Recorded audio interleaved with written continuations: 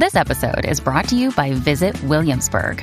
In Williamsburg, Virginia, there's never too much of a good thing. Whether you're a foodie, a golfer, a history buff, a shopaholic, an outdoor enthusiast, or a thrill seeker, you'll find what you came for here and more. So ask yourself, what is it you want? Discover Williamsburg and plan your trip at visitwilliamsburg.com. This show is sponsored by NatureBox. NatureBox ships tasty and guilt-free snacks right to your door with over 100 flavors to choose from, like Asiago and cheddar cheese crisp, pistachio power clusters, and Big Island pineapple. You'll never get bored of snacking again. Try NatureBox for free by going to naturebox.com/badchristian. That's naturebox.com/badchristian. You are now entering the Bad Christian Podcast. How's it going, knuckle draggers? I say knuckle draggers because when I picture our audience, I'm thinking it's just a bunch of dumb cavemen, Neanderthal dudes out there. I think that's the primary demographic we have.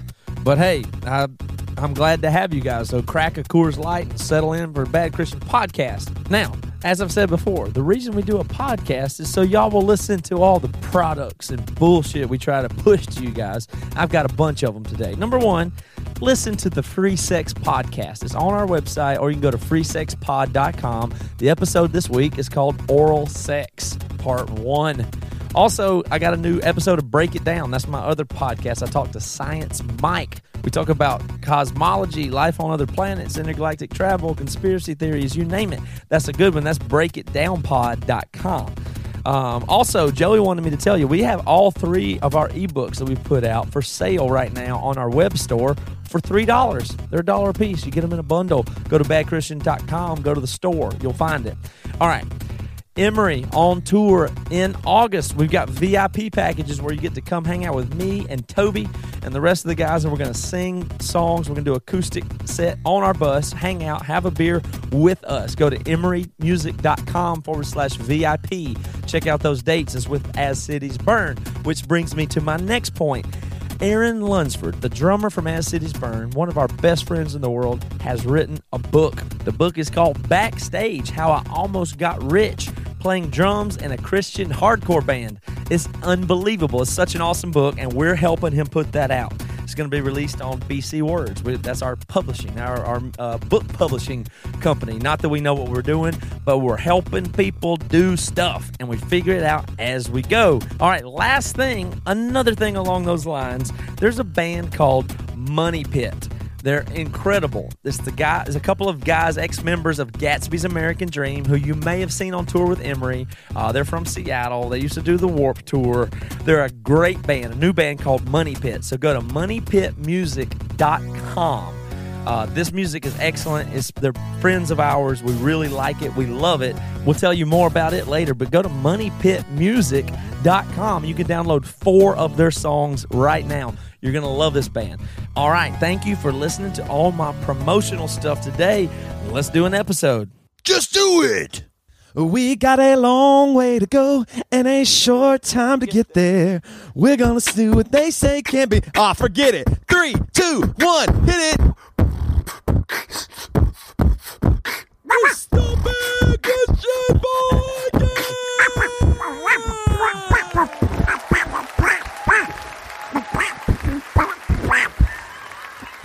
All right, let's sign Joey's in. by himself and living large. Yeah, we're signing. This is Matt from Seattle signing in from my wife's closet. Where are you fellas at?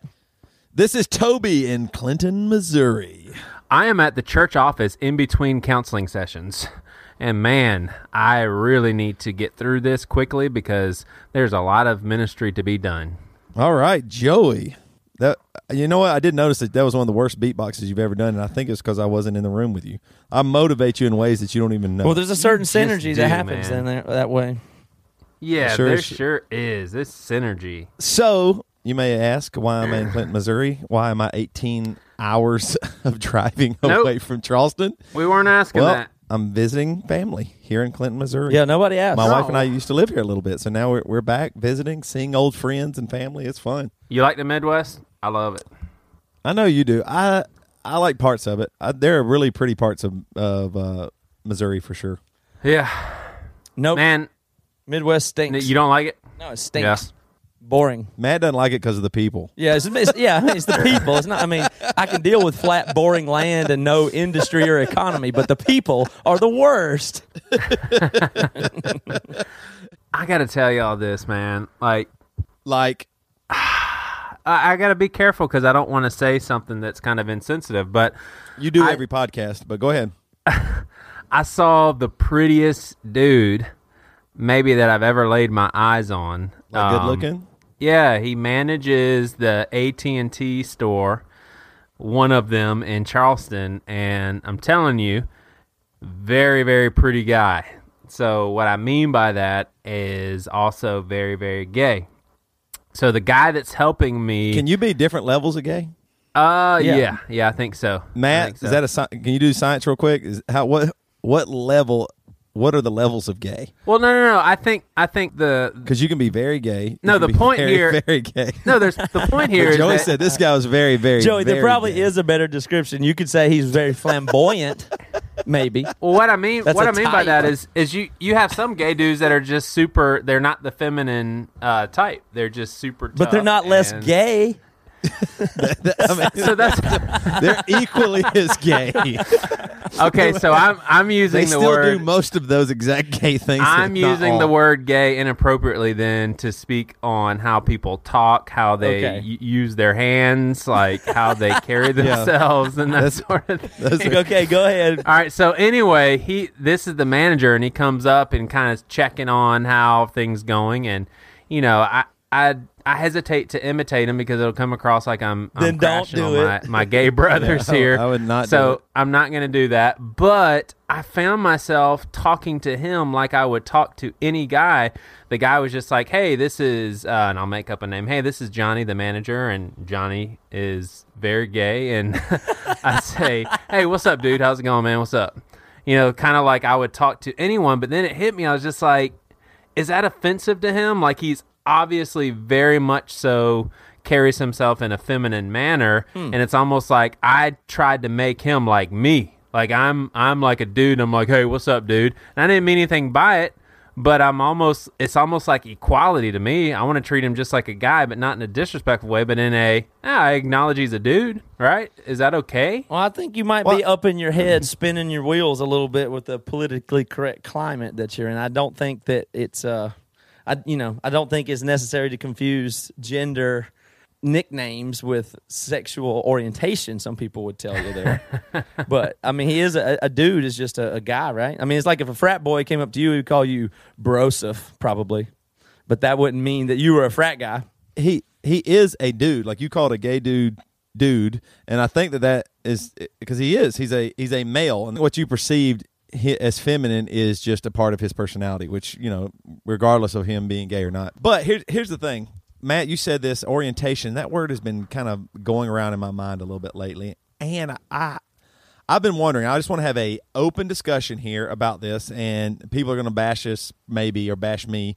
Just you. For talking about and probably this Joey. So freely, and maybe not, but I'm looking at this from a human standpoint, but do you think that maybe we are being taught wrongly, or maybe the word is narrowly, or a narrow viewpoint about what sexual orientation is? What do you mean by that? And well, I guess, okay, I have heard tons of straight people say, I'm just attracted to white girls, or I'm just attracted to tall, dark-headed, men.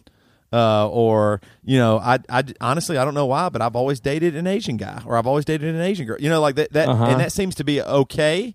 That doesn't seem like there's something about that innately that they think is a part of what they are attracted to. And so I'm wondering, why is that so easily accepted? Because, I mean, some people could even say that's potentially a form of racism or something like that. But why is that more easily accepted?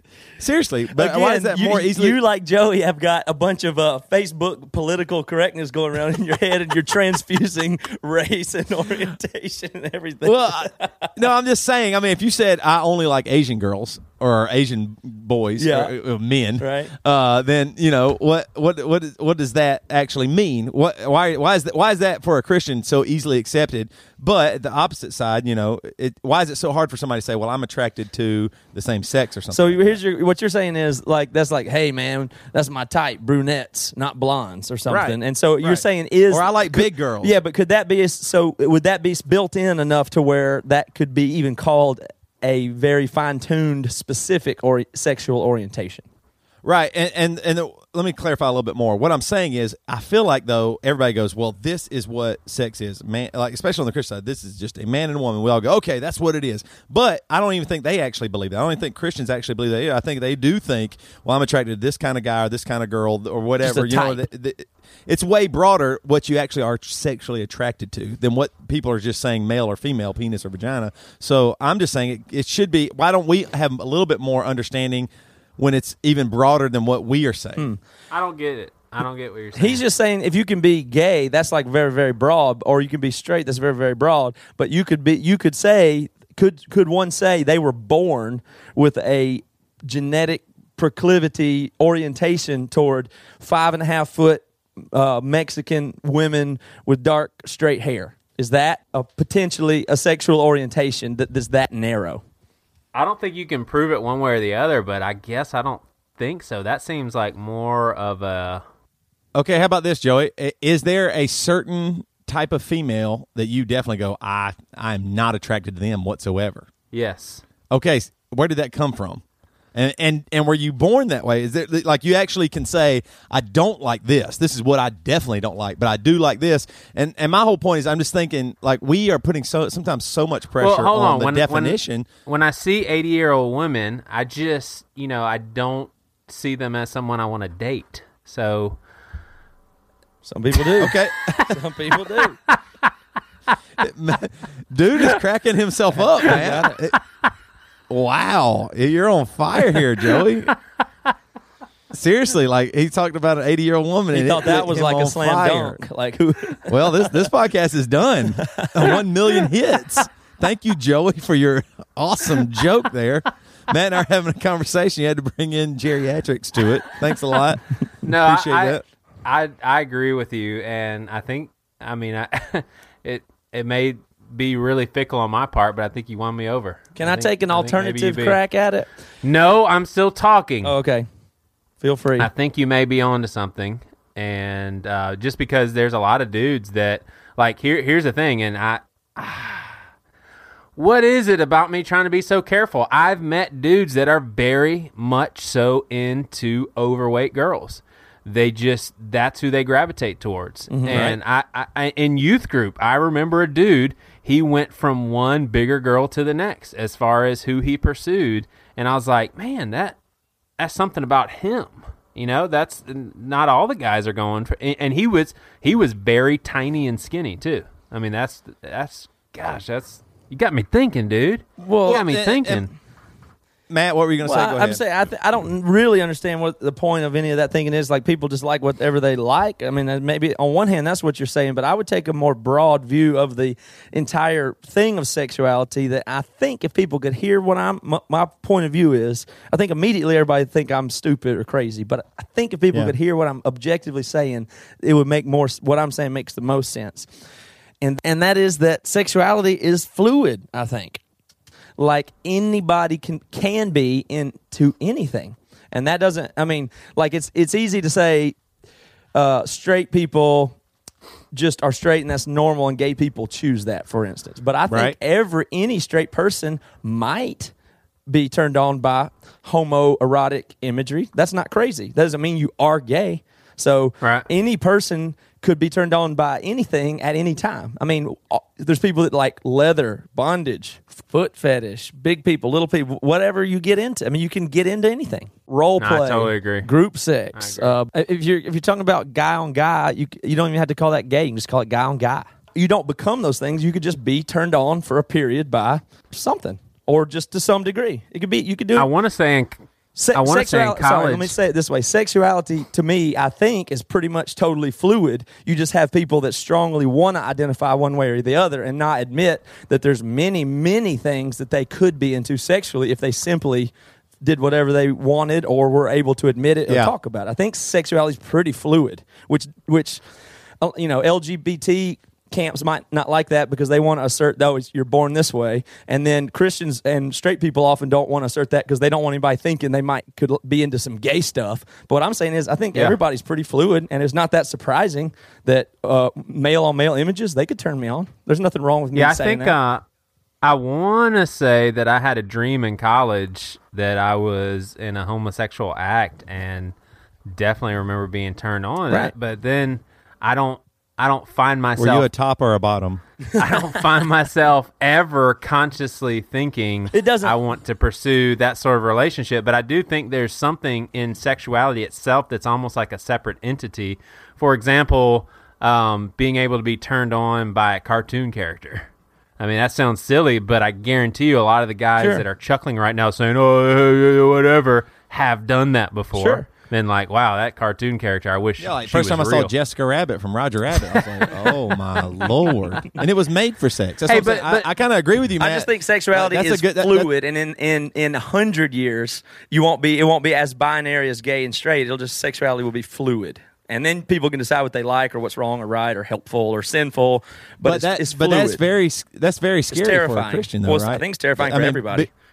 Well, also because what that means you can't define it, and the Bible is very clear on that, or at least seemingly clear, right? Do y'all think that? I mean, on what? On that a man was made for a woman, and they will leave and they will cling to each other and leave their parents and all that stuff. And as we say, Christians say this is this, and this is sex, and this is what it is, and then it's almost everything but that one thing, and then we have no compassion or understanding at all. We just go, yeah, that's just wrong. That's just totally wrong. And I think you're right, Matt. I like that idea of a spectrum because anybody is potentially open to something on the spectrum, but that would be maybe even across the board. Maybe that there's a spectrum for everything. Yeah, well, I think more things will be viewed as a spectrum and a three-dimensional spectrum at that. As time progresses, you'll see way less stuff's going to be black and white, sexuality and race both being among them. They will both be completely understood by all of society in the somewhat future as being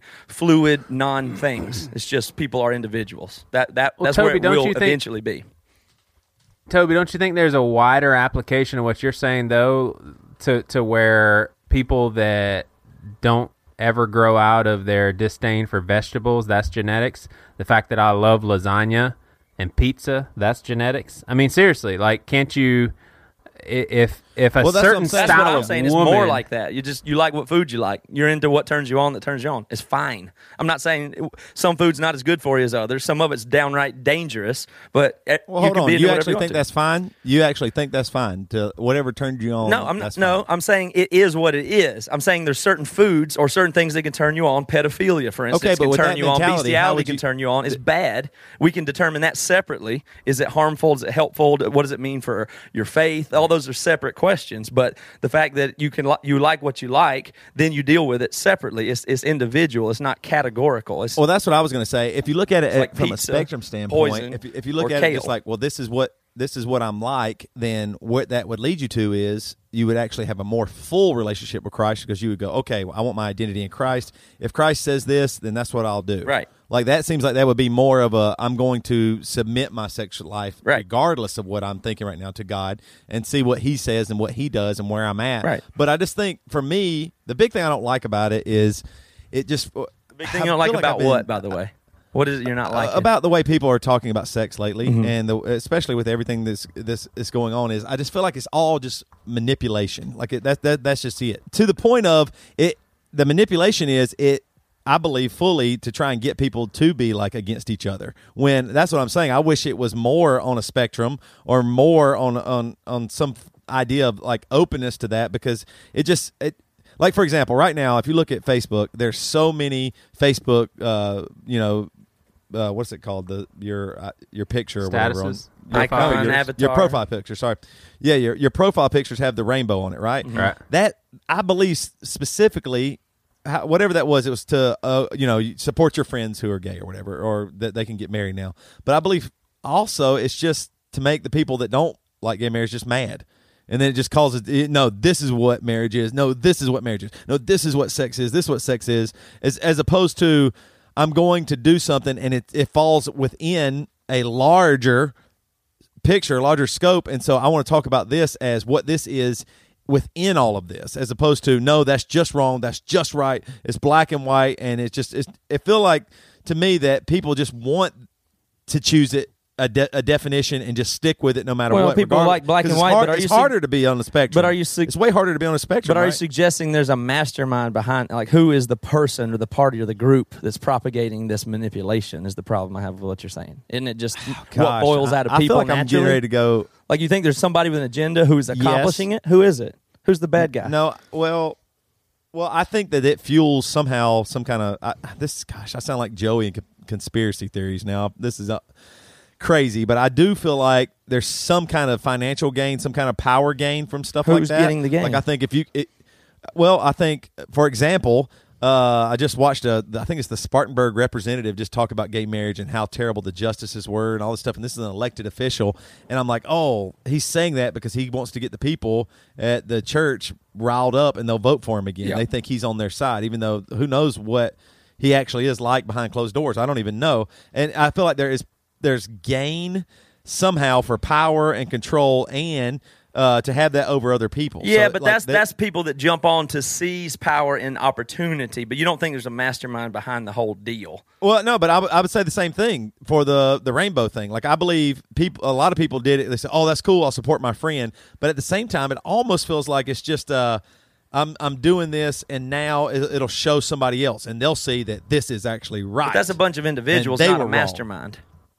Like, you mean whoever made the Rainbow app or Lucky Charms cereal, or who's the actual propagator of the rainbow? I mean, some people even say that Facebook was doing a social experiment with that thing. I mean, they were just doing that to see who would do it and why you would do it and stuff like that. But if I was going to say a mastermind, here's where it gets very Christian. I do believe fully that, I believe in Satan. I believe in evil. And I would say that there is something about that, what Christians would call homosexual sin.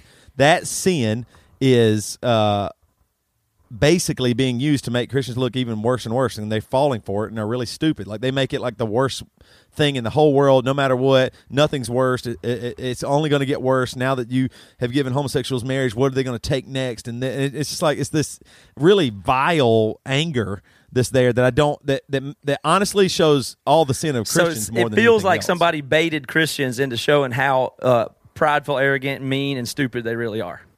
Yes, and they don't get it, and they never will. Yeah. They actually it just works to make Christians look terrible. A lot of people would blame politicians and media of at least trying to capitalize on that effect, I would say. Well, that's what I'm saying. That's why you have Fox News is far right, and other CNN or whatever is far left. And you got the Bad Christian Podcast right in the damn middle. No, we're not really middle. We're like on a 3D spectrum way out in left field, I imagine. Or wait, right field. No, way out in center field.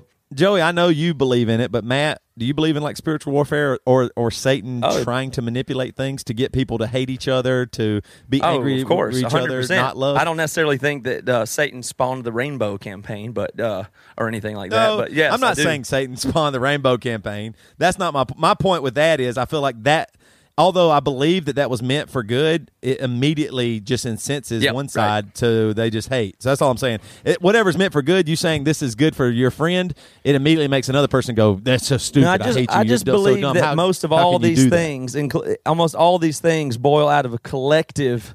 The collective failings of people on a broad. You put enough people together with enough collective failings, and you have these really negative sides and lines of thinking that emerge, and people latch onto. I'm not much for the conspiracy or the mastermind or the person driving the agenda that's calculated. I don't really think that's behind most of these types of things. People just like to make meaning and identify with stuff, and so certain trends and patterns that are destructive will emerge, and then for some reason people like to jump on that.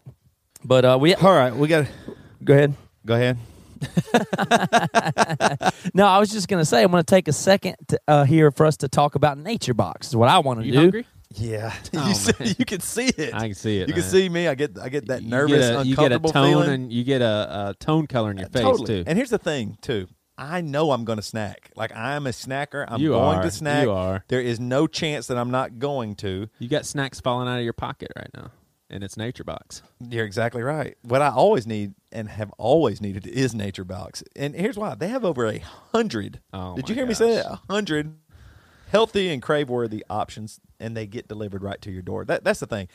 I mean, it never gets old. And since I know it's coming, I can plan ahead. Yep. All of their snacks are made with 0 artificial flavors, colors, or sweeteners, 0 grams of trans fat, and no high fructose corn syrup. You can't find that anywhere. I think grocery stores are made of high fructose corn syrup. It's grocery unbelievable. stores? Yeah, I mean, Yeah. it's in every possible Yep. thing at the grocery store, and I'm sick of it. Yep. It makes you feel bad. It's no good.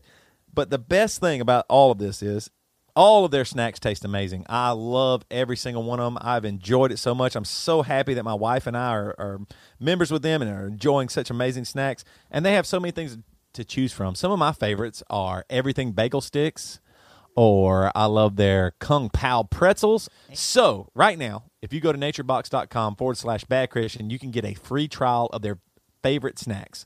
Free snacks delivered to your door. What in the world are you waiting for? Go to naturebox.com/badchristian and start your free FREE trial today. All right, let's get back to it. All right, good job, Toby. Okay, so according to my show notes here from our pre-pro meeting, and I'm almost afraid to ask or go into this because it sounds like it's going to be very serious.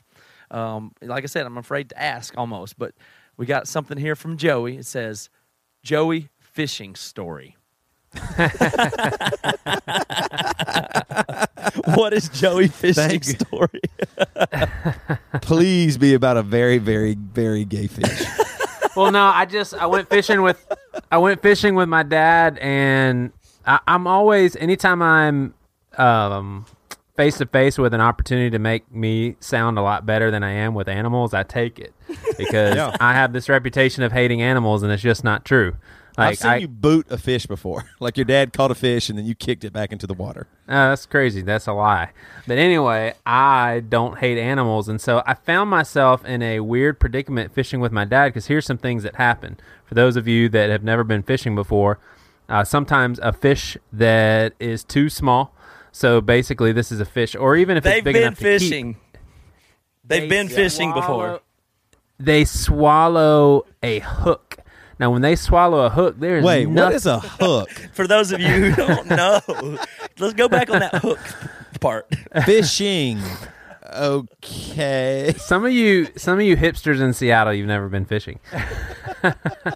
So anyway, when the fish swallows the hook, you can't do anything about it except yank the hook out of its mouth. And I'm talking, you're holding the fish and blood starts to gush out of its gills, and you're just like, oh my gosh, I just inflicted the worst pain imaginable. My dad and I, between the two of us, caught about 3 eels. Well, there is no way you can de-hook the eel, so you just cut the line, throw the eel back in the lake, and you're like, well, damn, that eel has a hook stuck in its mouth now for the rest of its life. But I think the thing that bothered me the most was having to is when I have to yank hooks out of the fish's mouth. So there's times where I was just like, I really hated doing that. Like, it makes me feel bad for the fish.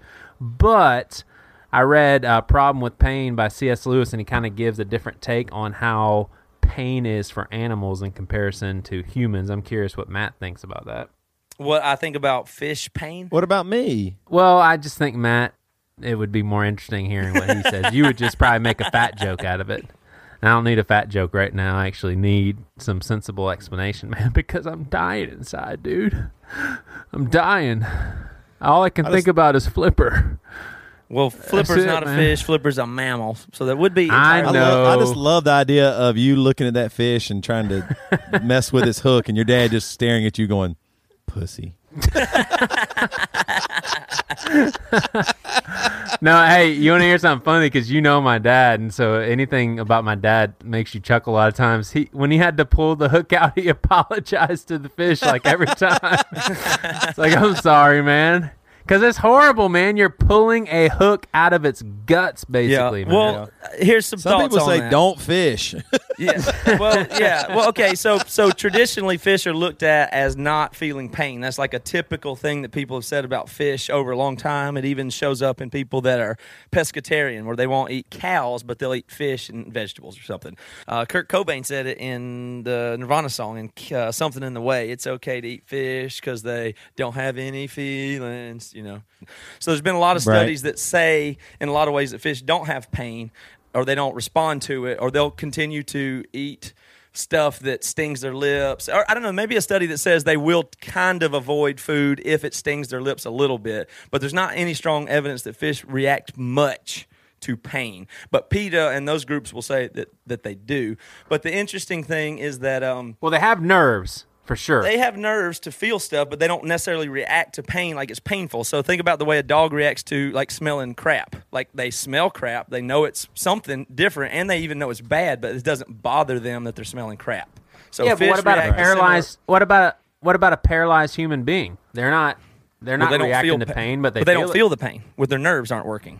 So, well, what if you're messing with their head and they can't react to it from the neck down? We're talking about if they feel it or not. A fish can avoid pain if it wanted to, and often, anyway, fish don't feel pain or react to it in the way that higher animals do, kind of thing, basically, is what a lot of people say. I'm going to have a lot more fun fishing next time then. Yeah, animals react totally different with pain than humans do anyway, typically because their pain isn't also coupled with anxiety. So think about, like, if you have for instance, like, your pain's very subjective and has more to do with your conscious brain and what you think about the pain than the sensation itself. So think if you had a zit on your chin, and you go to pop it and you squeeze it really hard, and it's really intense while you're doing that. But you know exactly what you're doing, you know exactly what's about to happen, and you know it's going to hurt. But you totally can temper that pain, and you can just push, and it pops. And you go, okay, and then you just move on about your day. If you were walking down the street, holding hands with your wife, and you felt that exact same sensation, let's say between your third and fourth rib or on your chest or somewhere, you would be terrified. You would think you were dying. You would be so scared because you wouldn't know what was happening. Right. Because there'd be a ton of pain. You wouldn't get it. You probably call 911 or something. So the pain itself is not... it's what you make of it, kind of thing. So the higher and higher an animal is in brain function or closer to humans, we know that they kind of react to pain more like we do. But when you feel bad about the fish, that's you putting yourself in the fish's position, which isn't really the way the fish feels. Yeah. Is that helpful? Yeah, it is. And it reminds me of, like I said, problem with pain. I think he kind of explained things similar to you, so that puts you in good company, man. I always thought it was bad, regardless, they kind of like just suffocate as they die when you catch them. Yep, that's even weird. if you don't throw them back, you know what I mean? Like, they just go, and then they die, and I'm just like, that makes me feel bad too. I know they drowned. Good. Why do they taste good? I don't know, but isn't that crazy? They drowned on land. We drowned in the water. Yeah, they drowned on land. Freaky. You tell that to your dad? Yeah. Well, Joey, thank you for the fish story. All right, Toby, what's next? All right, let's bring up our next guest, Diamond D. Bell. Yeah, that's right. Diamond D. Bell will be right up. But first, we do have a musical sponsor today, Fit for a King. Their new album, Slave to Nothing, came out this past October and has received great reviews. Revolver magazine has even called this band the future of metal. Pretty good. So let's check out one of their tracks. This one's called Hooked.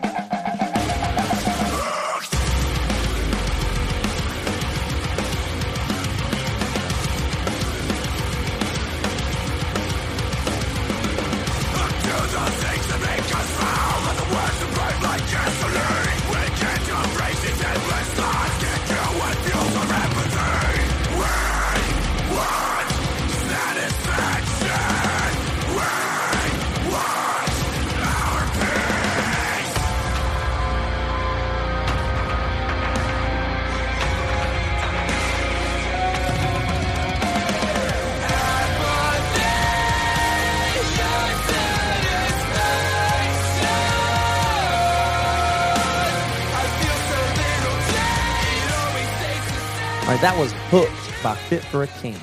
You can find their tour dates and social media links at solidstaterecords.com. You can also catch them on the Monster Stage at the Vans Warped Tour all summer long. Again, that was Hooked by Fit for a King. Check them out today at solidstaterecords.com. Break it down, Dada. Break it down, oh, break it down. The Break It Down podcast. Definitely your second favorite podcast on earth. This week, my guest is Science Mike McHarg. He hosts a podcast called Ask Science Mike. He's a quite brilliant dude. I sat down with him and we talked about a whole bunch of weird stuff. I think you'll be interested to hear it. Greater mathematical complexity of a collection of quantum effects and atoms known as Kurt Cobain could create new Kurt Cobain material. Well, By the way, this is easily my favorite interview I've ever done. I appreciate it. I don't worry about a super aggressive AI. I'm frightened of an infinitely indifferent AI that wipes us out by accident or by happenstance in pursuing its goals, whatever they may be. All right, that's breakitdownpod.com. Go subscribe on iTunes today.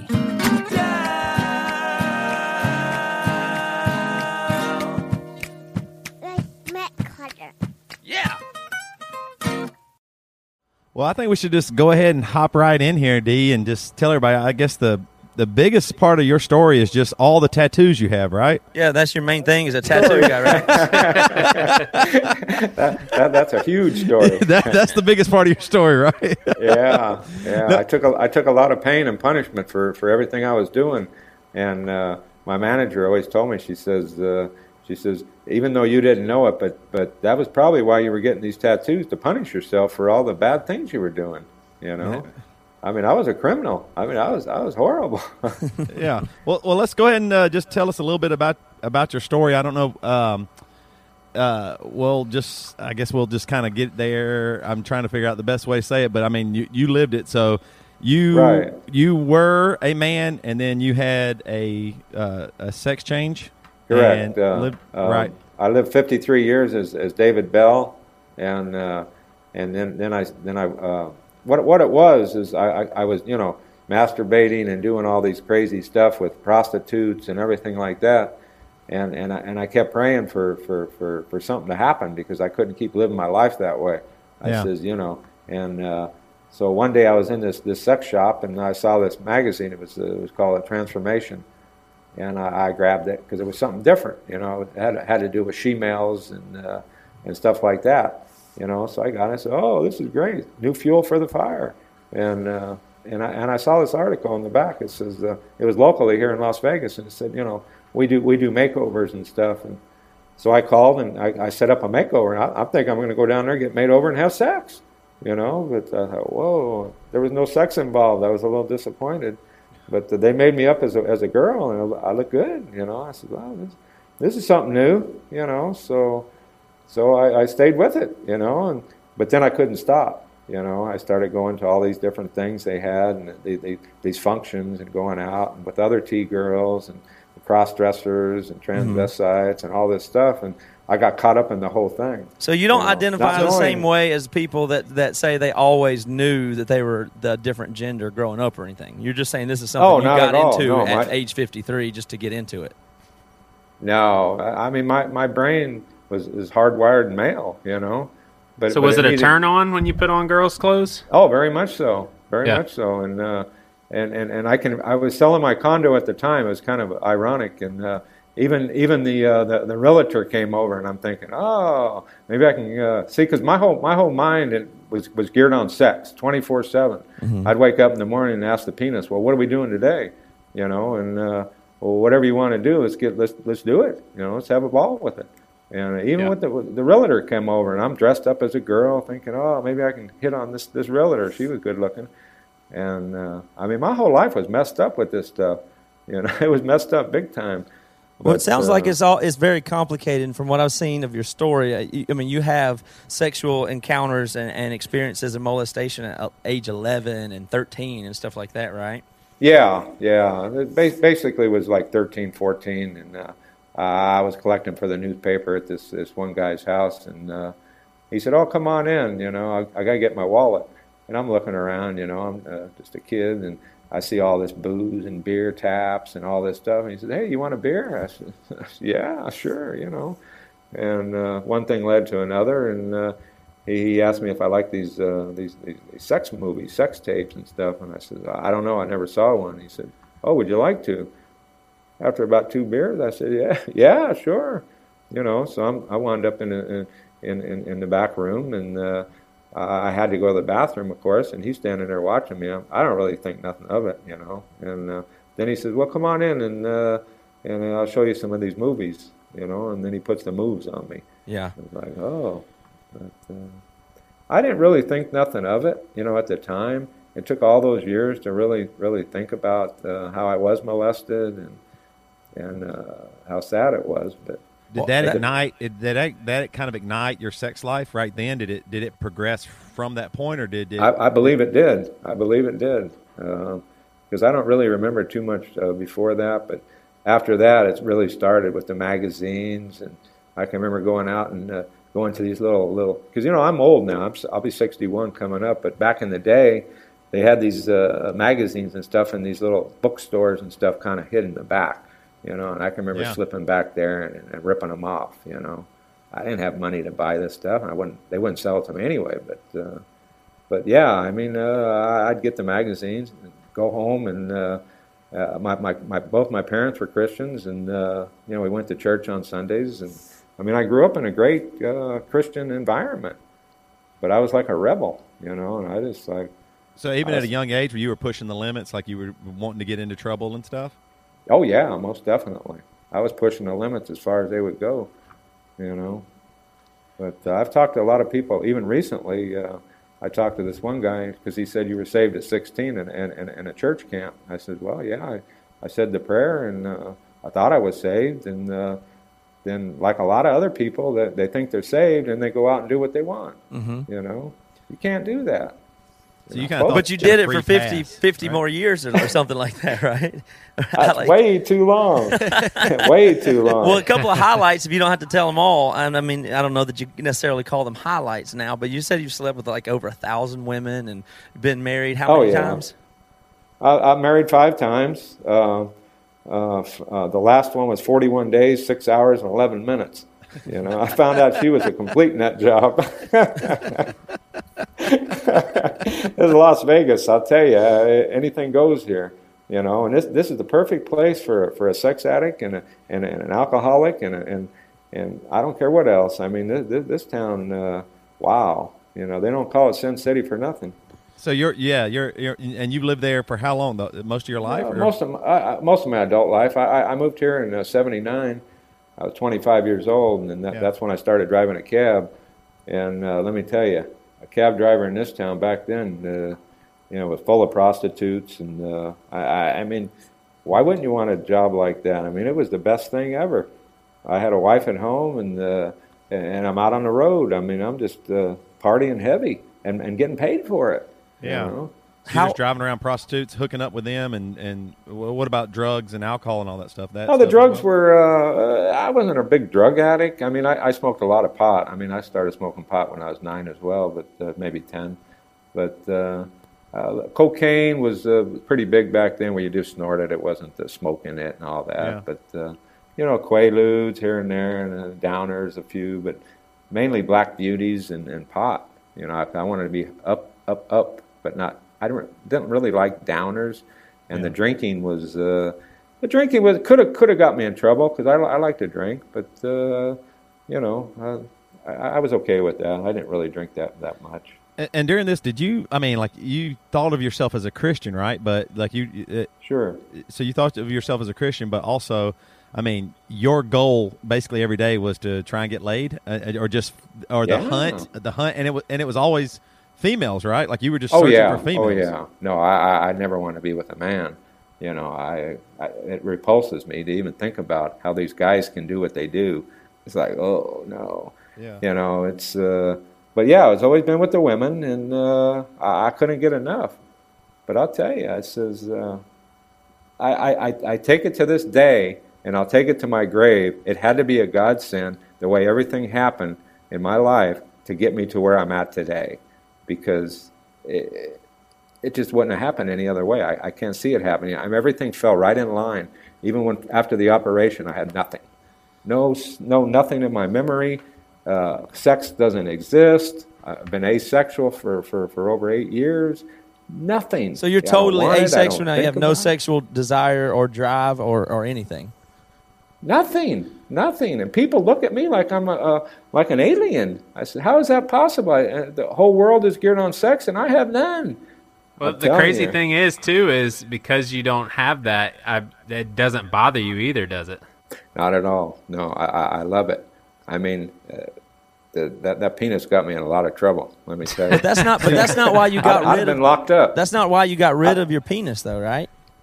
No, but that's why I think it was a godsend, because I loved what I was doing. I mean, why wouldn't I? I mean, I'm partying heavy, and the money's coming in, and I'm going to massage parlors left and right, getting the happy ending, and I mean, it's just like, what the heck? I couldn't visual any life being from me to not have orgasms and not to have all that stuff, and for the whole thing to be taken away. Wow. Let me tell you, it's So what was the main motivation? It was just what were you doing when you had the gender reassignment? Well, I thought I was going to be a woman and have sex as a lesbian and just keep going on Just like as I a am. turn on. Right, exactly. So you just thought, hey, this will be something different. I've done this for 50-something years. I might as well chop off my penis and then feel the way a woman feels, and it'll be just as orgasmic, I guess. Exactly, and that's what I thought it was going to be, but I found out no, it wasn't that. It's not going to be that way. And I was like, wow.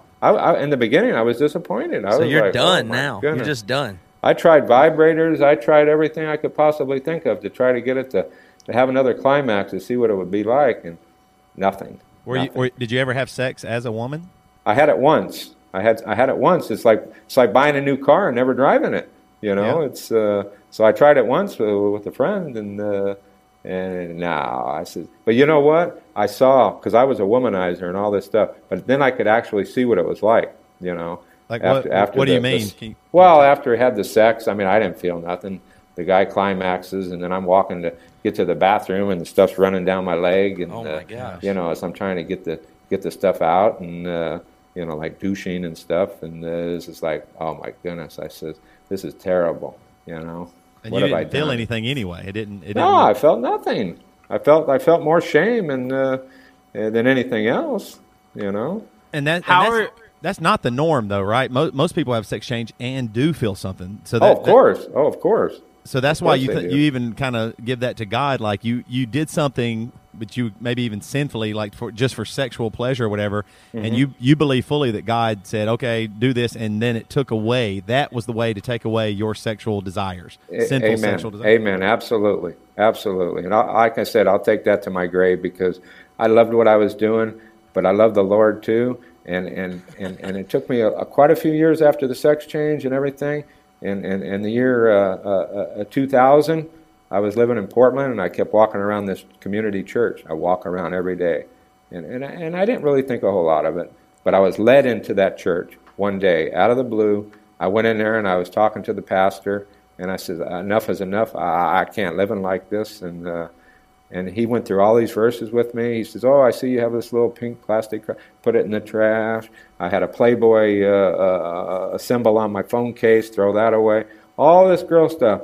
And he says, now how do you feel? I said, I feel better, you know. And then we went into the main church, and I fell flat at the sanctuary in the stage or whatever it was, and I rededicated my life, and I says, wow, that's all I can say is the Holy Spirit came on me. I couldn't speak. I was in like convulsions. It was the best thing that ever happened in my entire life, you know. Then I knew it was real. Prior to that, I thought I was a Christian, and I thought but how can you do all this stuff and say you're a Christian and a Christ follower when you're not doing what you're supposed to be doing? Well, so do you think you were or weren't? How do you conclude on that? Well, I mean, so many stories back and forth with when they say, you know, you ask God to come into your heart, and once you do it, you are saved. But then you got other things that contradict that. And the one thing that stands out, a lot of people have asked me this, is what do you think it is? And I says, well, when the preacher down there, his name was Rick, and he says, I'm going to show you this verse, and I forgot the chapter, but it says, says Jesus, and they're talking back and forth, and says, I don't know you. I don't know you. And I thought to myself, whoa, I want him to know me, and I want a relationship. I don't want Jesus to say, I don't know you, and push the down button. I mean, so many people, they don't realize without works is you're dead without works. And ooh. Man, that's really that's insane to think about a little bit. And I think most people would like to conclude that when you were sleeping with 1,000 women, doing all this crazy stuff, that you were not a Christian. However, I think it might be worth noting here, and I don't mean this to be insulting or presumptuous, but right. You have your physical desire removed. So, and now you have the Holy Spirit, and maybe you did the whole time, but we might be having a different conversation, and you might have a different point of view today had you not had your sex drive removed. I mean, you may not have been able to stop. Exactly. So that would, that doesn't mean, all of a sudden you decided you wanted to go clean here. It's like, to me, it sounds like God, you knew God, you knew of Him, you prayed to Him your whole life to take that stuff away, did you not? Sure. Okay, and then he did. Absolutely. But it sounds to me like you knew him the whole time. To me, that's the point of view I'm coming from. And had he not taken it away, I don't think you're sitting where you are today. I think you're still doing it. Like God answered his prayers, actually. Right. Exactly. I'm saying in a way you didn't expect. I don't mean that as and we go back to that. But you'd still be You doing it. didn't know that was how God was going to answer your prayer, huh? No, I didn't. How are you able to talk so nonchalant about all this? Like, I mean, just talking about having sex with a man and getting up and having it run down your leg. I mean, to a lot of people, that freaks them out. How are you able to talk so casually about it? I'm totally blessed, let me tell you. I totally turned my whole life over to serving God and whatever I can do to try to help people out. And that's all I live for. Well, I mean, if I had to describe, I know this is a audio podcast, so people, hopefully that we have a picture up, or people can see what you look like. Sure. But you have a lip liner on and female, like eyebrows drawn on and stuff like that. And I think to a lot of people, you look like a woman as you sit here today, right? Well, as I sit here today, I don't. I mean, I wear all male clothes and.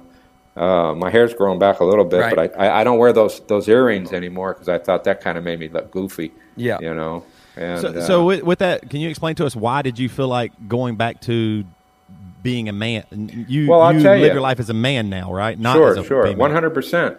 Because that's God. How God made me. He made me a man, and I think that He wants me to be a man. I mean, I tried going back and forth probably in the last almost 8 years. Back and forth maybe a dozen times, because I think I hear him saying, well, go ahead and be the girl because you'll help more people.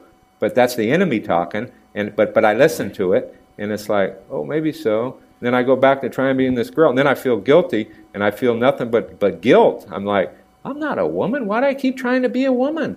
Just because I have the tattoos, and I have a vagina, and I have the boobs, and I have everything, If I'm standing in a place naked, that's a total woman's body. I said, yeah, but my brain is pure male, and God wants me to be a man.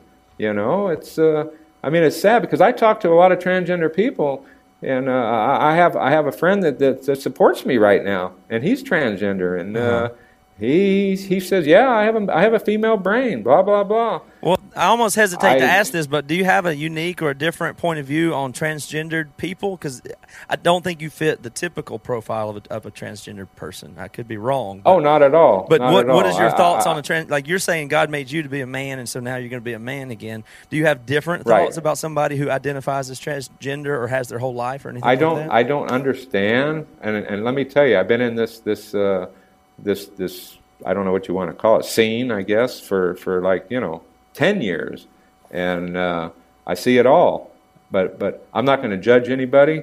I'm going to love them.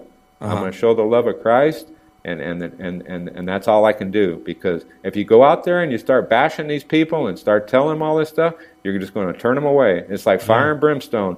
These preachers out there doing the fire and brimstone, people run from that. But if you can show them the love of Christ and just embrace them and then let the Holy Spirit do its work, amen, brother, because that's what it has to be. I have to do it that way because that's God. That's how He acts, and He operates with 100% love. And if you go hating these people and bashing them, all they're going to do is turn it off. They're going. What would you say though to someone that? Because I agree with you, but what would you say to someone that says, "Yeah, but how do they know what they're supposed to repent for?" I've heard that a lot recently. Sure. With people that are, anti-gay marriage and all that. Hey, man, if you don't tell them what they're doing wrong, how do they know they're supposed to repent? Right. Well, you got to read God's word, and then they'll know. I mean, it's right there. Well, if you're not reading God's word, then But there's still an you don't underlying know. question here, which I still hesitate slightly to ask. But do you think if they hear God's word and they listen to him, then all transgender people would change back? Do you think that? not is at the case? all. Okay. No, of course they won't. So no, I'm just No. saying. Do you think transgender is legitimate in God's eyes for anybody, or just some people? Well, I can tell you what I live by to this day, because I consider myself ex-transgender, but I consider myself a eunuch. Matthew 19:12. Go right to it, and I guarantee that'll answer the question for me. And it was even in red in the King James Version. So if it's in red, Jesus said it. Yeah. He said that he would accept a eunuch, and that's how I live my life. Will he accept a transgender person that's carrying on as a I don't know. I mean, just like we go back to a lot of other things when with the suicide with the apostle and back at the supper, and everything, when he killed himself. Now, that's supposed to be a sin that can't be forgiven, suicide. Now, was he forgiven? I don't know. I mean, there's so many questions that I can't answer. I can just tell people how I feel, and that's love these people. Yeah, I think that's, as Christians, we have to do that. I think that's where the world gets it wrong. And I'd wager too, I bet right now, do you get like I guess maybe the word's persecution from both sides? I imagine Christians cannot understand what you've done and how, like you even say, hey man, this sex change was like a godsend. It changed my life for the better. Mm-hmm. And then I bet on the like the transgender side, or maybe even whatever side, the other side might be even saying, hey, what are you doing? You're saying this, and this, and now you're going back and flip flop. Like, do you get kind of persecution from both sides? Is that tough? You know what? I mean, when if I can just get in a room with people, they see the love of Jesus. They see the light coming from me, and people don't. They embrace me. They says, God bless you. I says, I haven't had any negativity yet. Even like on social media or anything? Nothing. No, people. Wow. I don't know if they turn it off, or I mean, I've got a lot of following, and I'd say half of them were transgender or cross-dresser and stuff, and the other half Christian. No, I mean, I don't. I mean, that's awesome. That is really amazing. So you would say you have support in the transgender and LGBT community? I think so. I go to this. There's a group I go to here in Las Vegas called Translations, and the first day I went, see, all this stuff took place only about a month ago, where I got back into just I fell flat on my face in my bedroom, asking God to forgive me, and I repent, and I just have to be a man again. This only happened about a month ago. I was doing the girl stuff prior to that again, and I went to this meeting as a girl. And then the next time I showed up as a guy, but they saw me previously as a guy, and they know I go back and forth because I don't know what I'm doing, but God knows what I'm doing, and He provides me with all the right things to say, and it's the Holy Spirit. But they had some. There was a couple atheists sitting there, and they were talking and bashing stuff, and I says, well, no, I'm a Christ follower, and I help religion. I'm not really considered religious, but I just love the Lord, and I have a relationship. Uh-huh. The religion gets in the way. So many people they have these false religions, and they try to find something and all that. But until you can just have a relationship with God, that's what you have to have. Until you have that, you have nothing. How much regret do you live with? You know what? I sometimes I live with regret, but then on the other hand, I don't really feel it was regret because it was a lifesaver. I'd have been locked up somewhere. I don't know. I mean, some of the stuff I did, I talk about it. I says I laid in the road and masturbated to the stars in Arizona on a trip back from Arizona one time. I said, oh, this feels great, just laying on a warm road. and taking care of business. I mean, this the sickness and stuff, but so many people, even the Christians today, I mean, they might not have a visual, they might not, but they're masturbating and doing all this stuff, but behind closed doors. But then they'll get out and then they'll say, "Oh, well, you shouldn't be doing all this," but they're doing it too. So, Get out of here. you know? So what do you do now in Las Vegas? It has to be boring, isn't it? It is. I can't wait to get out of here. Really? You know, I would love to get out of here. Yeah, and just get a whole new scene or something like that, just a fresh start. You think? I was talking to a friend that was in school on social media, and she has a place down in Huntington Beach, and I was going to say, well, maybe I can come rent a room there or something. You know, get out of this Vegas. I mean, there's nothing here for me. Yeah, you know, there's really not.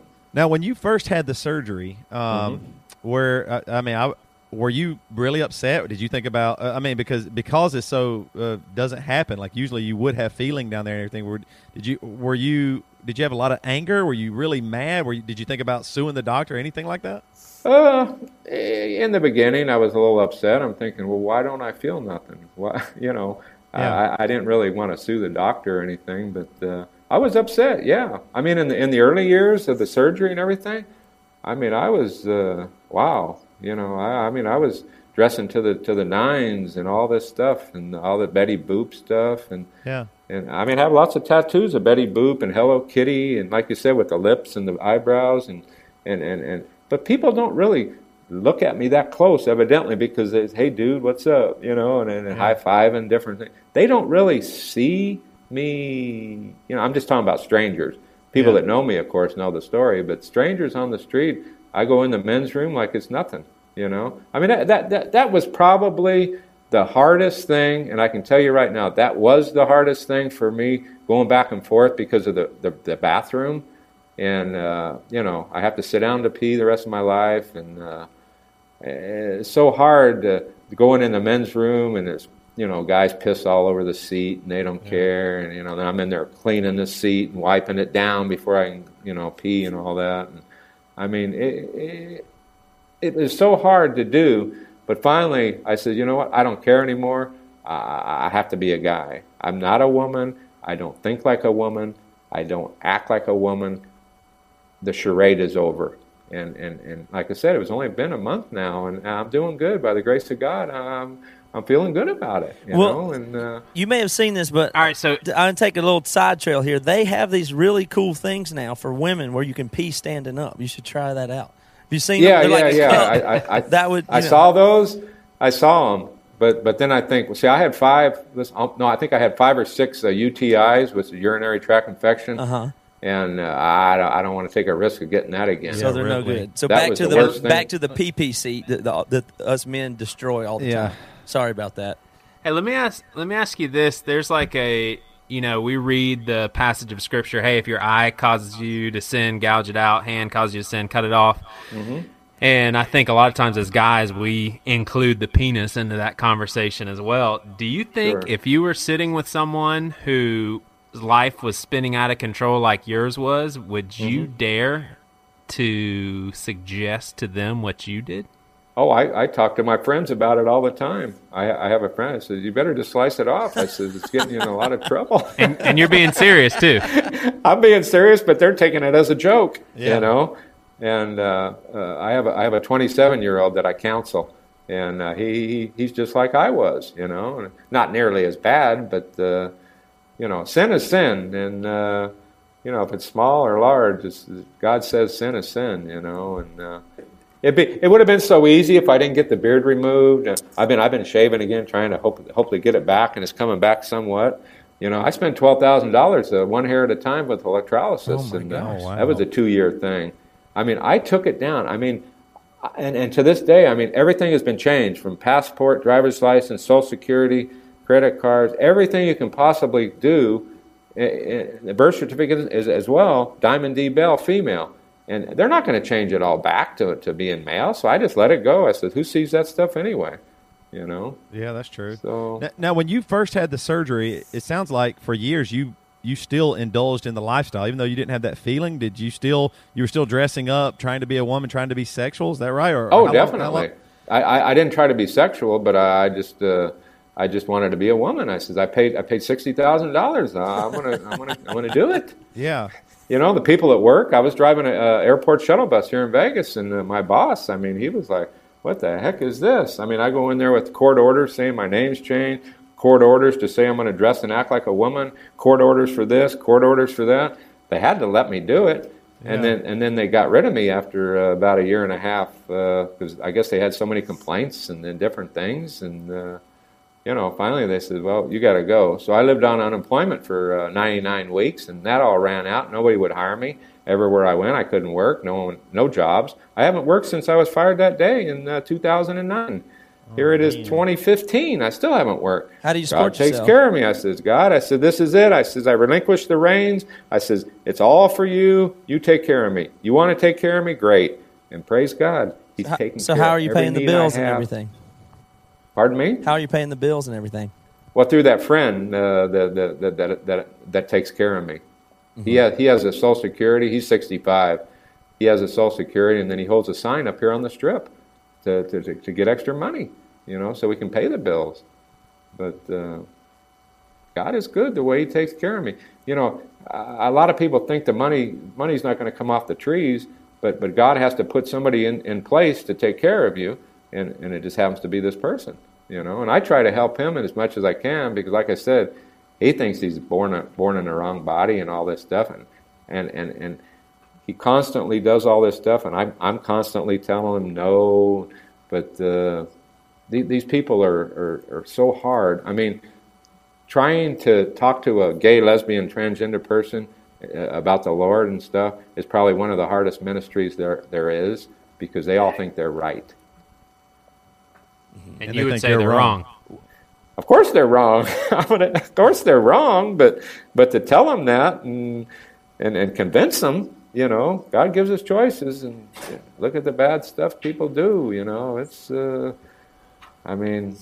But you said earlier that you wouldn't start with that when it comes to a conversation with them. Oh, not at all. You scare them away. What do you think about Facebook and people going off on Facebook about this issue? Facebook is, Facebook is Facebook. You're going to get a lot of people that'll just defriend you and all this other stuff if they don't agree with some of the stuff you're saying. But again, I just show them, I put all the verses out there, and I post and repost all the good stuff, and I don't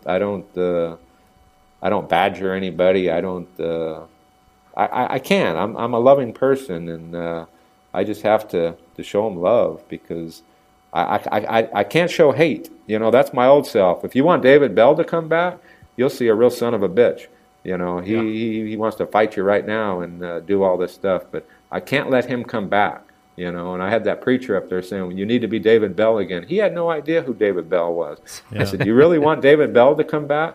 And I'll tell you, he was calling me David for a long time. Even I was in this, and I got upset. I said, my name's not David, and I was and this is a funny thing. I was in a salon up there because I had some friends working in the salon, and he came in one day because he got his hair cut there. And I was sitting there. He comes in, and he did it just to piss me off. He said, oh, hi, David. I said, I'm not David. You must be Hitler. And he did kind of look like Hitler. He had a little mustache, And I said, well, you're Hitler. And then he didn't say any more, and then he went and got his hair cut, and then I saw him get in his car and he was driving off. He was laughing. He thought this whole thing was a joke. Yeah.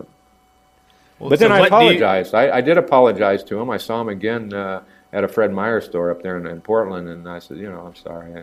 We need to, be friends again because this is not right. So that was good. Dee, after, obviously your biggest sins were the most prevalent, and the ones, the sexual sin was just killing you basically, and you even said that maybe that would have got you. But what gets you now? What sins are like now that the sex one is kind of dormant? Right. Where do you feel weak now? Like because I feel like every human has a million sins, and if one goes away, the next one rises up to try to be twice as strong or something like that. Where's your struggles now? My struggles now is trying not to judge anybody. Trying to just let it go. Like the camels that said, just let it go, Phil. Just let it go. And I try to, sometimes I think that somebody's not doing the right thing, and then I kind of feel like, ooh. But I try to do as much good as I can. I mean, I don't sit down and write down all my sins. I just ask to be forgiven. But Yeah. I think most of my life now is going pretty good. I'm not deliberately going out there and committing a sin. There's sin, and then there's deliberately sinning. Premeditated sin, and just sin because you sin. I mean, we're going to sin no matter what. If you break the law driving your car down the street in a 35 and you're doing 50, I mean, I guess that's a sin. You know. Are you still struggling with the idea of maybe, is it a thought, though, to go back and dress as a woman? Like, are you just, with that thought, like you said, that just changed, like, within the last month. Is that because you see your body and you see your image and you feel like maybe you should be a woman? Well, that'll probably be for the rest of my life. I mean, I see myself and, I don't like it, but I'm tattooed from head to toe, and 90% of it's like female stuff. But that's okay. I mean, I was hoping for the hair to really grow back like it should. When I was a man, I had all this hair and everything, but without the testosterone and the testicles and everything, it doesn't. I get little fine hair here and there, but mentally, I ask God every day to just keep me being a man, because that's who I have to be. And that girl stuff. I mean, I like some of the clothes, and that was kind of hard, but I got rid of everything. I got rid of all the clothes. And see, I buy all my stuff at thrift stores, so it's not real expensive to replace the stuff. But I purged. I mean, I can't tell you how many times. And there's a lot of people I've talked to that purge. They say, oh, this ain't for me, and they'll go back to being a guy, and then 6 weeks later, they're buying the girl stuff again. It's all about clothes. I have another friend. He's like he does it for a fetish fantasy, and I talk to him all the time too. I says, really? But again, I love these people, and you can't bash them, And I mean, if I did, I'd have to go to I don't know where I'd have to go, but that's just not me. I'm not set up that way. Well, it sounds like you definitely do have a real struggle with even identity to some degree, and I know you don't want to be David anymore, and so you go by D, and it's back and forth on those things, and I really can't imagine how difficult that must be, and I really appreciate your willingness to talk about it and to be so open about it. That must be really freeing and disarming, because, man, it'd be super hard to throw an insult your way, because I'm sure you could just deflect it or say, oh, you could say whatever you want about me. I love that part of your character and personality that comes out. Sure. You don't get people tease you? That is not a thing that bothers you, or you maybe you deflect it if it doesn't even come your way. People come up to me all the time. They don't know if I'm a man or a woman, but they say, man, you're cool. I said, we just love your tattoos. I don't care where I'm at, the mall, the grocery store, wherever I'm at. Wow, you're something else. I said, well, thank you, and I move on. Yeah. But like I said, I consider myself a testimonial evangelist, and I want to do as many speaking engagements as I possibly can. And I just hope God will bless me, and someday I'll be able to make a living doing it, and all I need is to pay my bills and move on. And so I know. Well, how can people get in contact with you, D? The best way to get in contact with me is you can go on Facebook and Diamond D Bell, and I hope a lot of people will want to become my friend. I mean, I got probably 1,000 people on there now, but they can see how I operate daily, because I'm posting constantly. And just go to Diamond D Bell, and I'm right there. We appreciate you. It was a pleasure, man. Yeah, it's a pleasure being open and the way you are and everything. And I'd have to say, I'm very glad and proud to have you in my group of whatever it is that we are for brothers or Christians. Amen. Praise God. I mean, that's my whole life.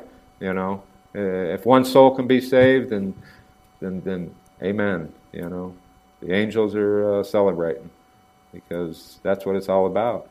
So many people are down and out. They're ready to commit suicide. They're doing all this stuff. They're molested. Everything's happening to them because they don't know Jesus. Once you know Jesus and you have Him in your heart, praise God. I mean, to me, that's give it a try, folks. Give it a try, because without them, you got nothing. Absolutely nothing. Well, we sure do appreciate it, Dean. And I'll tell you what, this is for you. All you assholes out there, pull the seat up, do your business, and then put it back down and leave. Yeah, quit peeing on the seat. Amen. Thank you so much, you guys. You guys are awesome. All right, have a good one, D. All right, you too. God bless. All right, that was Diamond D. Bell. Well, very good. Bam! Woo! Great interview. Great interview. I tell you what, guys, after an interview like that, you know what I kind of want to keep doing? I have no idea. Let me guess. I want to do more truth. Okay. I just want to bring truth to people Right. for the rest of my life. Whoa. For the first time, I've heard Matthew be disappointed that we're moving on to the damn news. No. You're misreading You me. misunderstood. You misunderstood. You're projecting. I love the news, but I do think we could use maybe a fresher transition setup than that. That's all. Okay. Once we get into the news, I'm right. quite happy. I really do enjoy that segment. But, let's come up with a more clever way to Okay, slide hold on. Let's into it. see. All right. Man, that was a great interview. Guys, I hadn't told you this yet, but my life is turning to shit. Oh, no. What happened? Oh, What's going on? man. Is it like marriage or faith? What is it? I hate my wife and my kids. Oh, no. I hate my job. All of them? I hate my coworkers. Oh, no. And I don't know, guys. What can make it better? Well, maybe counseling is the first place I would start. Like, you've come to us, so that's a good I hate step. my counselor. I Oh, hate my no. counselor, and I hate the counseling books. no. The books are like turds that I smell. Okay, well, Toby, I'm the one that counsels you. you probably I should. wish there was a way I could just find meaning in my life, like something that didn't make me like hate Joey. You need to go to an amusement park is what you need to amusement do. parks. If there was a way that I could find like just something to cling on to that would just provide like a just glimmer of something positive and hopeful. something real. Let's pray. Yeah. Hey, Yeah, let's you're pray. right. Let's pray. Let's pray. Wait a minute. Hold on. This song makes me this music He's back. guys, things are starting to look up. My name is Toby Morrell, and this is the damn news. And I'm going to tell you what, I'm changing my life for the better, starting right now. I hate this news, but I am happy for you, man. I really, because I love you. I just hate the product. Like, I hate what your life is about, being the damn news, but I'm really happy that you found life in the news. I just hate the news. Man, you sure are talking a lot. You mean my first news story? Hang on, Joey. Essentially, you're saying you hate the news, love the newscaster. Hate the news, love the newscaster. My first news comes today from actually out of Charleston, South Carolina. An obese pastor tried to explain fishing to people as he assumed no one on earth had ever been fishing before. So for those of you who don't know, you take the hook and then you put the hook in their lip and you throw them out there, and sometimes they're small. They're small. Moving on. You just went Matt Foley on all of us.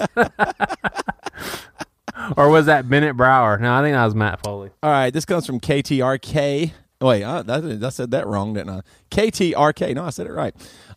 Man shouts, "Fuck that alligator," jumps into the lake and is killed by the alligator. What? Tragedy struck in Texas when one man lost his life after being killed by an alligator after jumping into a lake. The man in question, 28-year-old Tommy Woodward, mocked warning signs cautioning against getting in the water because of the alligator before jumping in and meeting a grizzly end. Alligators had been spotted around the marina previously, with plenty of notices being placed around to warn people not to get too close to the water, let alone jump in and go swimming. Woodford and an unidentified woman, that's how they always are when a redneck doesn't make it, there's an unidentified woman somewhere. An unidentified woman decided to ignore said warnings. Woodward and an unidentified woman decided to ignore said warnings and get into the water. And while Woodward was tragically killed by an animal, the woman was thankfully unharmed. Says Thank goodness. He removed his shirt, removed his billfold. Someone shouted a warning. He said, "Blank the alligators," and jumped into the water and almost immediately yelled for help. Oh, my God. Woodward becomes the first man to be killed by an alligator in Texas since 1836. Wow. Dang. So you tell me. I mean, did he go out on top? Did he do it his way? Well, at least he took out his billfold. Matt, the reason why I thought this was kind of neat is because you like to live dangerously and you don't believe in signs. I don't believe in signs. You don't believe in signage. If you saw a sign that said alligator and we were all wanting to go swim, it's fine. I've heard you say, man, we've been in Florida and places in lakes. I was like, I don't know about it. It's fine. Don't even. They have to put that up. That's exactly how you think. I think how get killed by alligators. You think that signs are just put up so people can just worry, and it's not really that big of a deal, and you always want to test it and go, see, you would be just like that guy. There ain't no alligator going to get me. Even if you're right about that, which I don't think I would ignore that is true. An alligator warning. I know what you're talking about, but even if you were to ignore alligator warning, statistically, pretty safe. It's been 150 years since it happened to anybody. So even still, I don't think it's that dangerous. Yeah, that guy was jumping in going, it's been 1836, dumbasses. I'm going to jump in the water. I mean, and then he immediately yelled for help. I mean, statistically speaking, he was in way more danger on his way driving to the alligator pond. You're right. So I don't know. You are right. I think the alligator is mad that he cussed at him. Yeah, that's what I think believe. It's personal. So. All right, my next news story is kind of serious. Mm-hmm. This one kind of bums me out, especially because it makes me think. Well, no, you know what? I guess it bums me out because for sure it just proves the point and what we've been trying to say during this whole podcast and all of Bad Christian and even back to the days of unlearning is that there ain't no good people in the world. And I so far nothing has been said, and hopefully this ends up not being true. But feds, this comes from Fox News. Feds and police search home of Subway pitchman Jared Fogle. Y'all know Jared, the Subway dude, lost all the weight? Yeah. It's like Joey's hero. Or are you mad at him for losing the weight? Okay. He betrayed. Shut up, man. Just shut up. This is a developing story. I like Jersey Mike's, man. Hey, I want to know about Mike. State and federal authorities were searching the Indiana home of Subway spokesman Jared Fogle Tuesday, months after the former director of his charitable foundation was arrested in a child pornography case. Mm-hmm. Fox 59 reported Fogle, 37, who became the sandwich chain spokesman in 2000 after losing weight as a freshman at Indiana University by eating always Subway diet. He lives in Indianapolis suburb of Zionsville. Authorities did not say if Tuesday's search warrants were connected to the arrest of his former associate.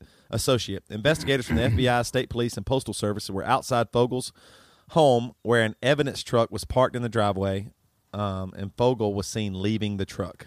Mm-hmm. So they're getting like all kinds of stuff. I think they grabbed his computers and everything, and so there's maybe not even heroes anymore. This is a guy that people thought it's a great story. His story's awesome. He worked hard, ate healthy, and lost all this weight and changed his entire life. And now there's a potential, hopefully not, but there's potential he's a part of a child pornography. Mm-hmm.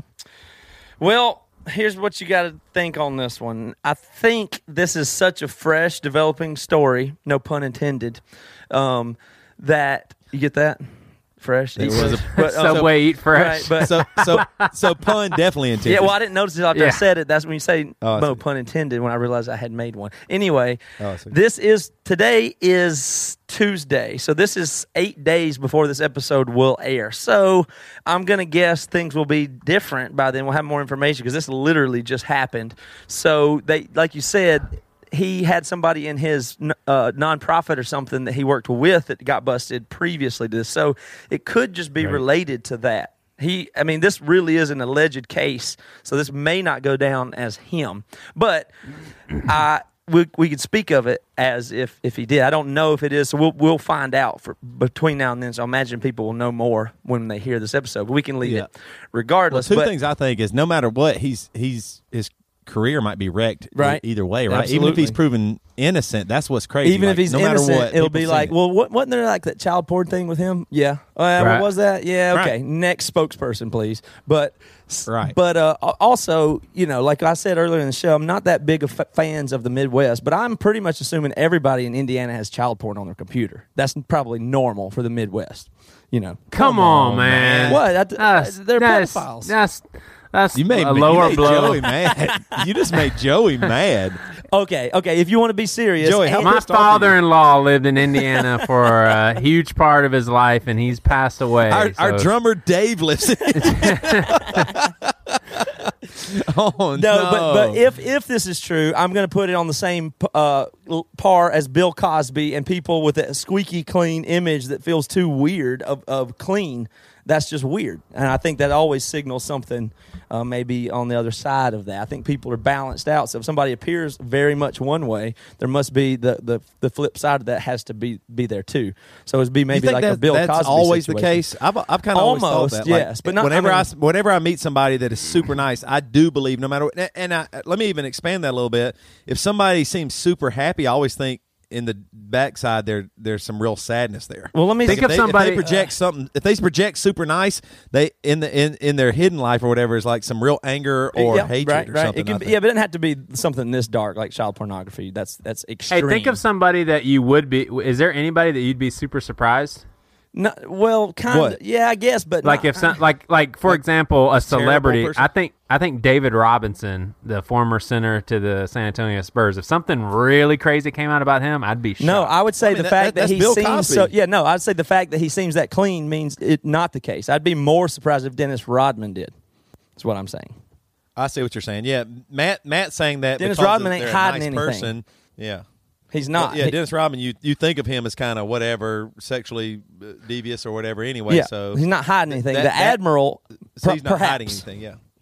So that's why. Anyway, the other thing about this that is a dynamic that I've noticed in my years, back me up if anybody agrees, is an extreme identity change, like severe weight loss, is kind of something that I don't think people can. Like you have your whole identity wrapped up into one thing, being a fatso for him his whole life, and then it changed and he became rich and powerful, which I always think are negative.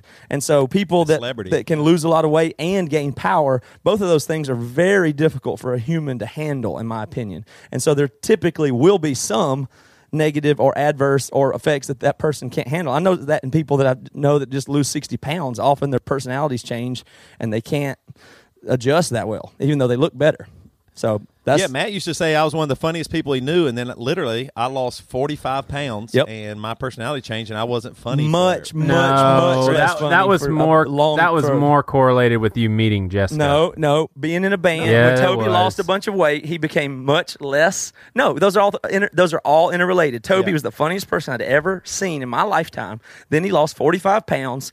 He got in a band that started to do well at the same time and got a girl because of it, which he attributed probably to his good band that he was in that was doing well, that he looked good in, and he looked good, so then he could get a girl. Now, how's he supposed to be himself? He should attribute it to his best friend. Listen to this. How is he supposed to be himself after that?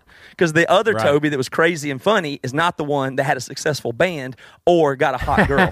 So how are you supposed to balance that? It's not easy. So Toby's readjusted a little bit now, but he literally was the least funny he's ever been for a good period of time before he readjusted to pretty funny. He's still not back. Yeah, like with Jess, like I really feel like she picked the worst. Like she bought a house right before the recession, right before the crash, like by marrying me. Because she bought at the peak. There was that one brief time where I got thin, and she was like, "Oh, this guy's awesome. Look how he looks great." Little did she know the Toby market was going to crash, and it was going to go back.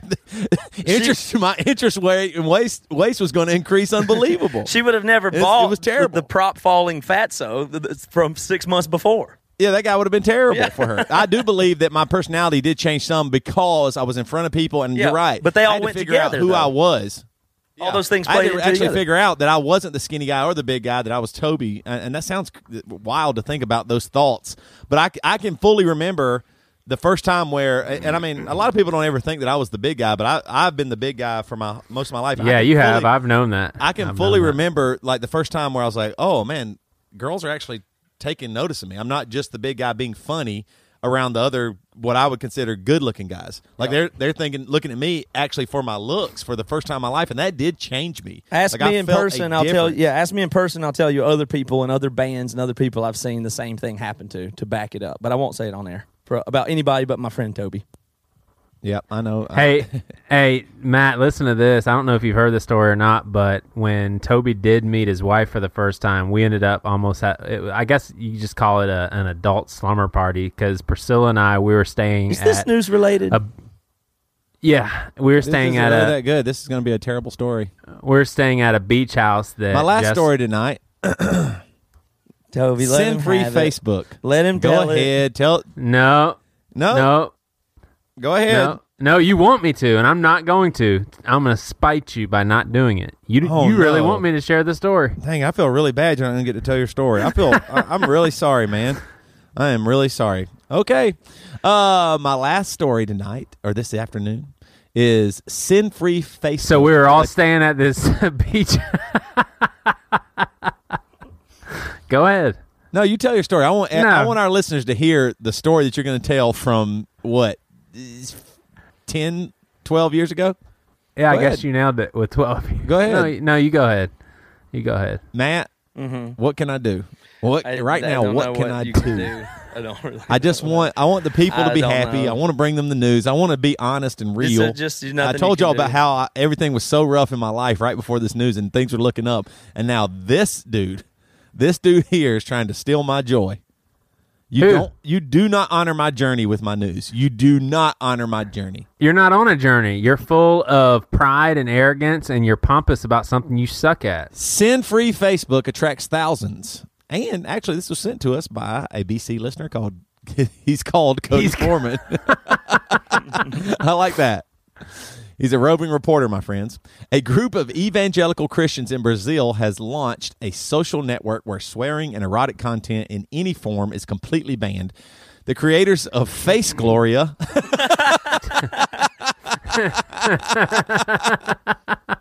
Are you being serious? Face Gloria claim the site has attracted 100,000 members since its launch last month.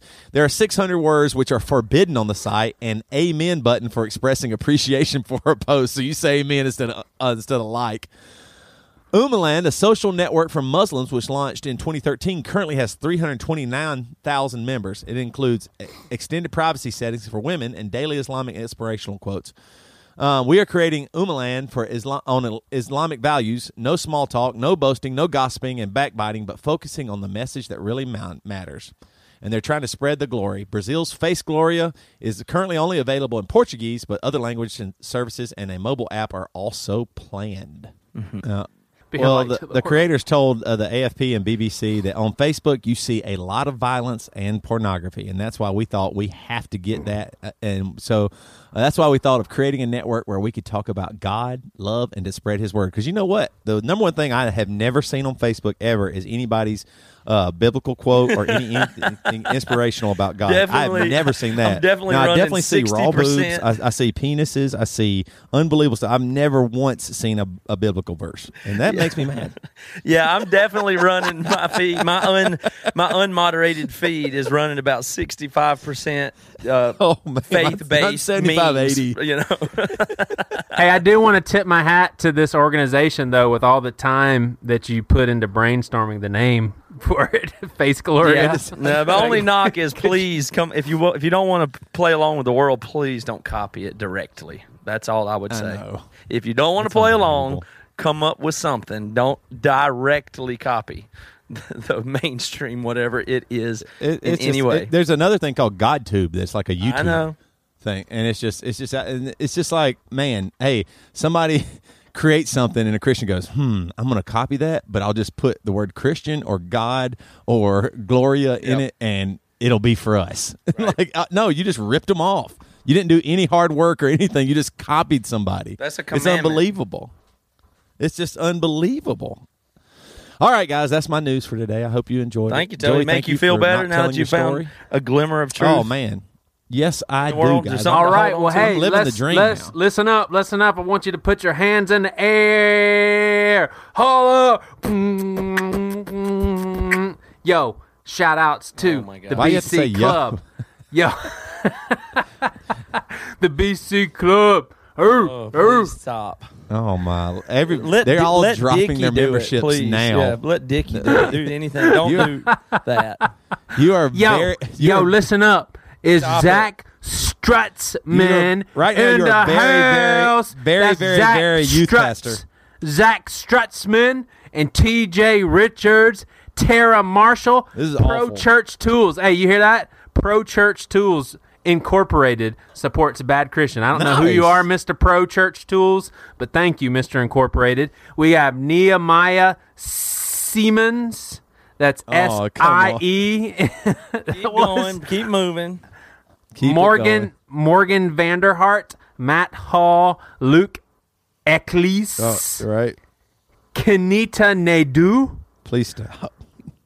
Please. You want me to say that again? Just keep Kenita moving. Naidu, Justin Hartford, Joshua M. Wing, Jeremiah Orvis, Jason Vanderlane, Garrett Schmidt, and last but not least, Gilheim de Mello da Costa. Hey! Gilheim de Mello da Costa. Why are you yelling? Gilheim. This is an awful way to end the podcast. I'm embarrassed for you people to join the BC Club. I appreciate it. I'm sorry. I am sorry. I'm embarrassed for Matt and I. We thought, hey, we need to start a podcast with that guy. What were we thinking? I'm sorry. I Hey, anybody just that made Joey's that- ever read your name, you're totally eligible for a refund, cancel Click. your subscription or membership at any time. We don't need the Yep. money that bad. It's fine. Hey, well, I just want to say to Kenita Naidu, you are the most fun name that I've ever said, and I'm pretty sure you're a girl, and I love your name, Kenita Naidu. I love it. She loves this thing. Okay, guys, we got to get out of here. But hey, I don't want to spill the beans, but I kind of got to, Matt. Go ahead. and Joey. So we're super excited about this, and we're going to make this announcement. But we are actually making our first Bad Christian Films movie, and we are super excited about it. And we're just going to play the trailer real quick, so you guys can hear. You already a little got bit the about trailer made? It. Yep, here it comes. Okay. At Christian Theme Park, Osteen Woods, something is amiss. Something is wrong.